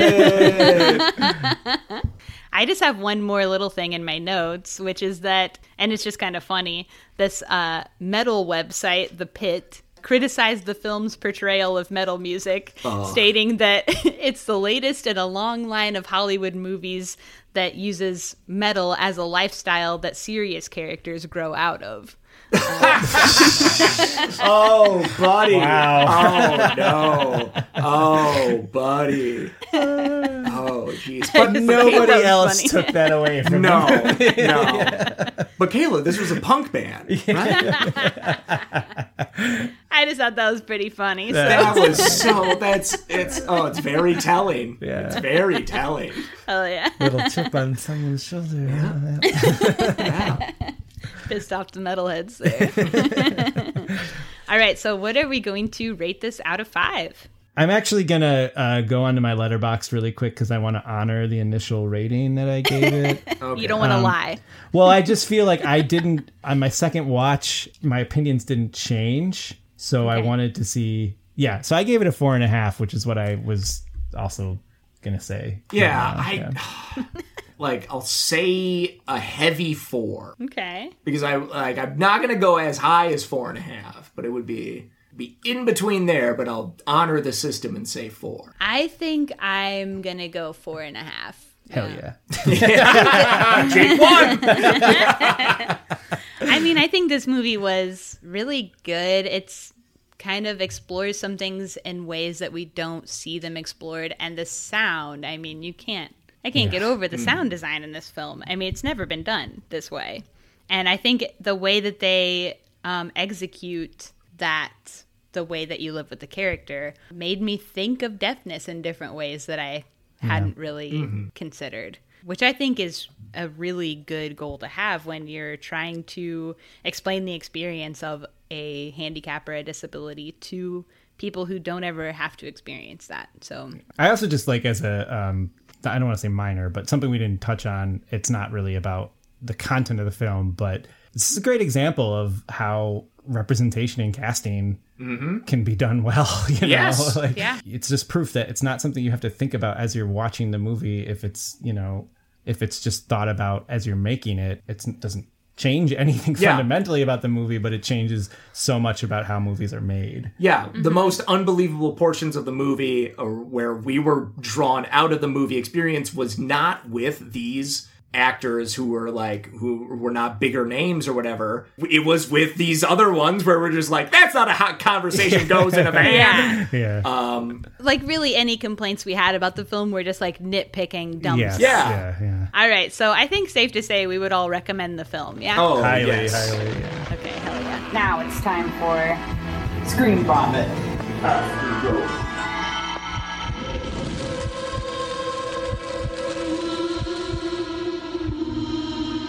In this part of the pod, we just go off about whatever else we've been watching, movies, shows, whatever. So, what you boys been watching? DuckTales.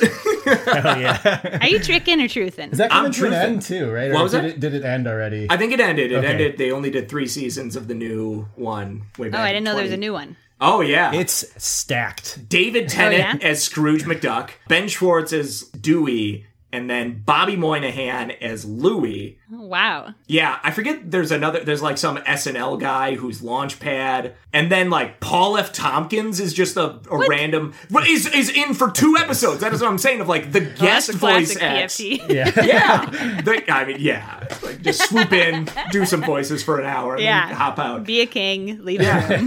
But like that's all to say of like, not only is the normal like cast incredible A-list talents, but then also just their random cameos for like, oh, we're gonna have this guy on for 1 episode is very good. It's very funny. In an odd way, it leans more into the comics than the previous animated show in the character portrayal, which is incredible, because like the original one, they're kind of one-dimensional. Like it's just like, I'm Scrooge McDuck, I'm rich, and I like being rich. And it's like, that's not really what the crux of it is. Like there's a lot more.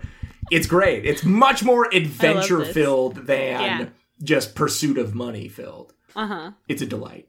Hell yeah. What else? Well, I mean, Jake and I are watching Loki, but I haven't watched today's Loki, so we're not going to talk about it. Okay. No Loki spoilers. I don't want to be acted online. Couple of big Marvel stands over here. Oh, yeah. Huge. I'm going to see Black Widow next weekend. Ooh, nice. Florence Pugh. I mean, Midsommar is like one of my favorite movies. And she's great in Fighting with My Family, too, which like overall as a movie was just pretty good, but she was I thought Fighting with My Family was like, eh. Yeah, exactly. But she was really good in it, yeah. She seems cool. I follow her on Instagram. Oh, cool. She seems like she has a lot of fun all the time. Nice. Someone on Instagram seems like they're having fun all of the time? Well, okay, when you put it like that.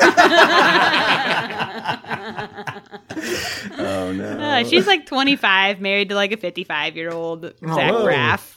Oh, I didn't know. Oh. Whoa. I will say Zach Braff has been doing some fantastic directing lately. What has he been directing?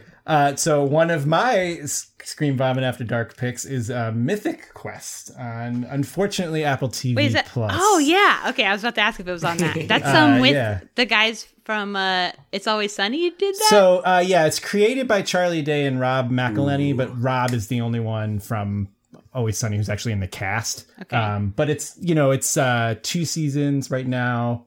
It's just it's kind of like Silicon Valley if that show had a heart at all. Okay.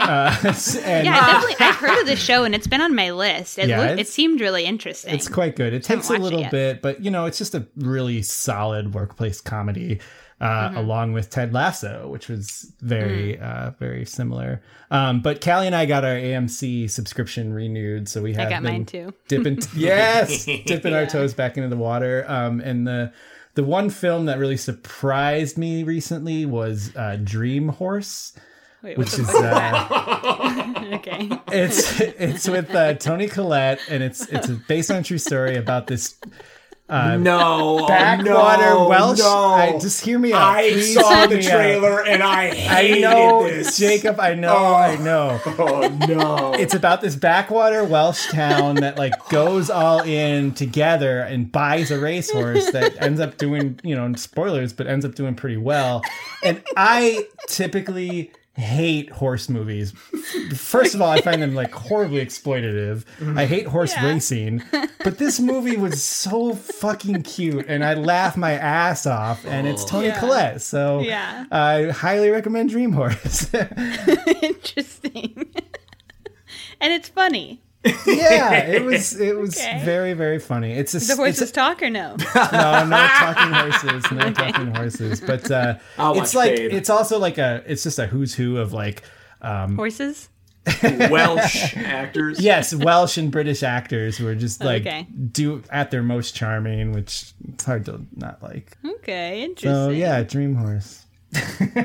What else out of you two? Well, we gotta do a double plug because it sounds like you haven't seen it yet. It's a couple of years old now, but *Halt and Catch Fire*. Oh my god, I've never seen that. This is a show, right? Yeah, 4 seasons. It was on AMC. I think it's on Netflix. If not, it's on Hulu. It used to be on Netflix. Yeah, I think it moved to Hulu.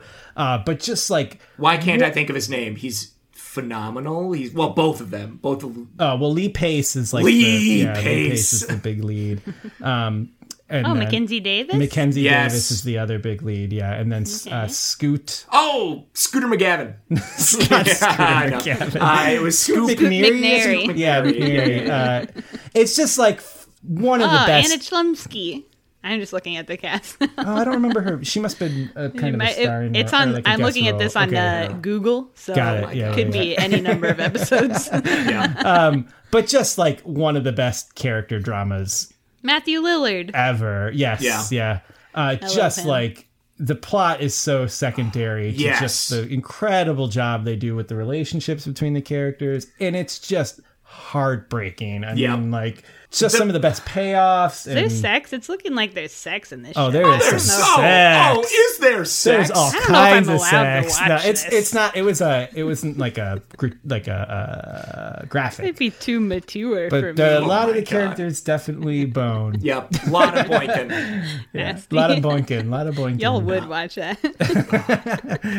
Yeah, but to steer it away from that, it's about inventing computers in Texas in the 60s. Or 70s? Well, okay. 70s and 80s. 70s and 80s. Yeah. So I think it's not about fire. It finishes in the 90s, I think. Yeah, so that's also a great thing, too. It's 4 seasons, and it spans 2 decades. Interesting. I feel like it's required watching for elder millennials. Yeah! Anybody who grew up parallel to the internet, I feel like it's paralyzed by the internet. Oh my god, that's a new podcast right there. Yeah, interesting. Okay. Anything else? Quiet Place Part 2 was also fantastic. You think It was the same movie, but that's all I wanted out of it. That's all I wanted out of it. I was so like the way they had the trailer, because the trailer had been out, for 2 years or whatever the fuck. The trailer made it seem like we were going to get more of the establishing of what happened, how they ended up in the titular Quiet Place. Yeah. And no, they're really. I just wanted the one 90 scene that's in the minutes of trailer suspense, is the one scene in the movie, and then we're just back to the normal world. Yep. Yeah, interesting.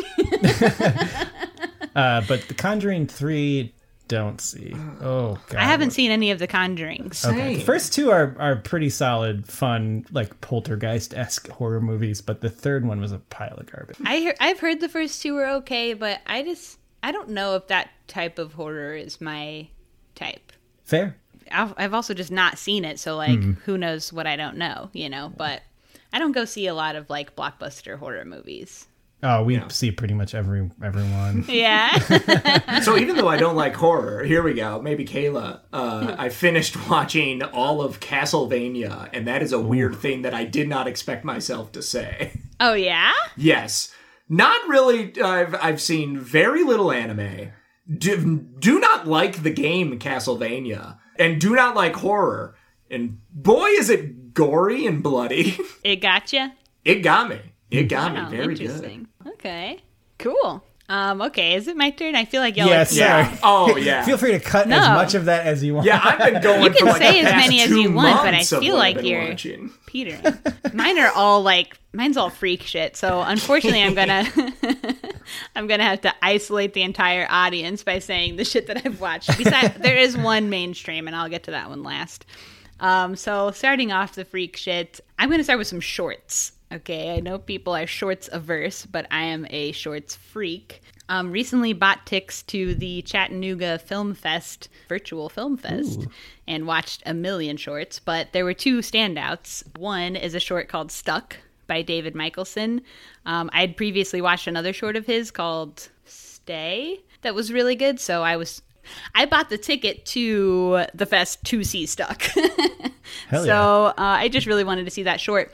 And didn't disappoint. It was incredible. Really, really good short. I don't think it's like up anywhere for anybody else to watch, but add it to your watch list and watch it when it does come out, which I think will be later this year.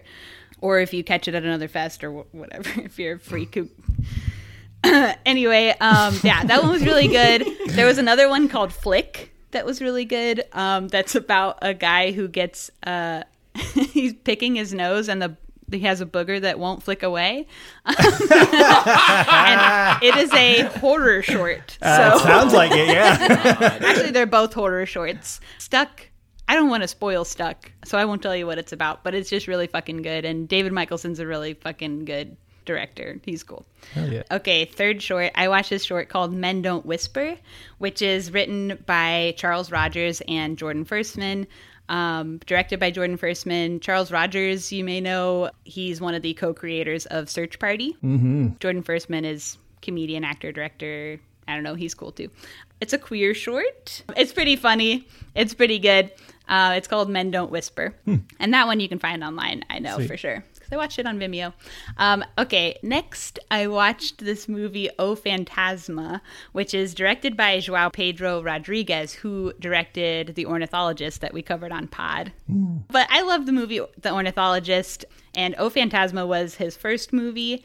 And I had never watched it previously, but it was also really good and really queer. And the opening of it is very horny, I will say. It's a little horny, but it does have a tone shift after a while and then goes crazy and he's like the king of being super horny but making it art. So it becomes insane. When a man has to go on the lam in a gimp suit. So, yeah. So anyway, O Fantasma, that was really good. Okay, last one. This will get me back. Fast 9, I watched. Whoa. Okay. Fast and the Furious 9. It was incredible. It was really good. It starts slow. Who directed this indie short? Because I also reinvested my AMC Stubbs Gold membership, whatever you call this. Yes. And yeah, I went and saw Fast 9 in IMAX, baby. And once it goes, it fucking goes crazy. Are you like a Fast devotee, or is this your Am I a Fast head? Yeah. I would say I'm not a full Fast head.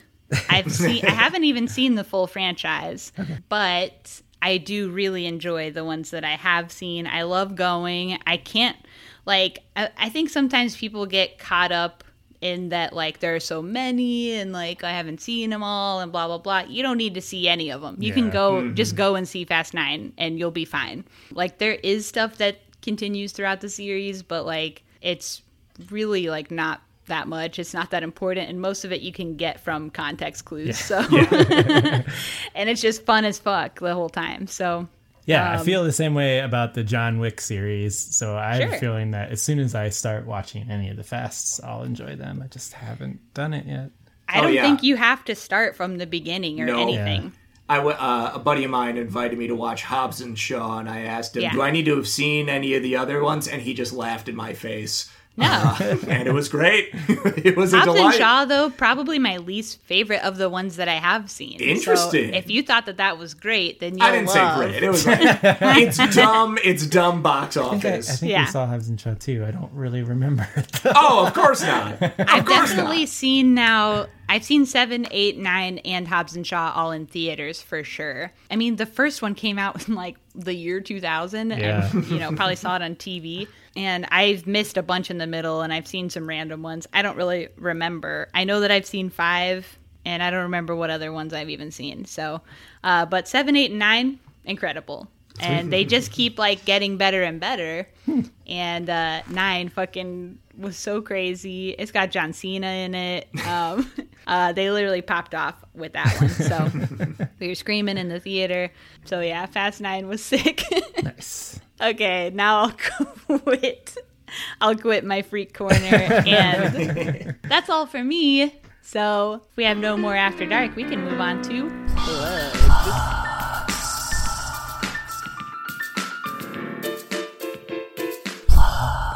What do y'all have to plug? Tell people where they can find y'all, your musics, etc. Are we going to coordinate this since we have to say it in tandem? Both. You should have written a script. Right.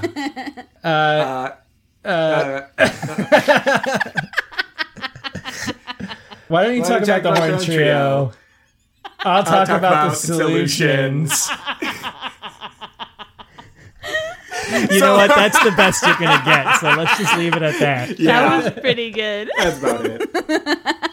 Horn Trio's recording. I don't know. You can find us on Spotify and Bandcamp like every other band. You know what? I do want to plug, serious plug, Worry Records. Ooh, yeah. Who has been extremely kind to us. It's run by Joram and Jocelyn, our very good friends. Joram is part of the Solutions. And they have just been such a great, upstart tape label, mostly here in Chicago. They put out my other band, Pocketed. They put out Horn Trio. They put out every novelty solution stuff of reprints of previous recordings that had not been issued in a while. Yeah, they just do their absolute delight. Hell yeah. Yeah, so that's the plug. And Devin Gay, are y'all playing Fest or something? Don't you We're have doing, gigs? Yeah, Riot Fest and then Fest. Yes. We're dropping the Riot. Yeah, and straight-laced. Hell yeah. So check the boys out around town if you're around the parts. And that's all for y'all? Yeah. I don't know. It's too early to do theater stuff. I'm not in weird theater groups anymore. Will you be? Who knows? Interesting. Yeah, Jacob's done some fantastic productions. Mr. Horn's Neighborhood. TBT. So that's all for their plugs. For my plugs, you can find the show on Instagram at Screen Vomit. One word on that and everywhere else. Subscribe if you haven't already. Leave us a rating and review, please. You can send me an email at screenvomitpod@gmail.com with your thoughts on this movie or other movies, or suggest a movie. I don't know what we're doing next week, but you can find out on Instagram because I'll post it there. So thanks everybody for listening. Thanks to my damn guests for joining me. Thank you. Thanks for having us. Hell yeah. And I'll see everybody else next week. Bye-bye. Bye.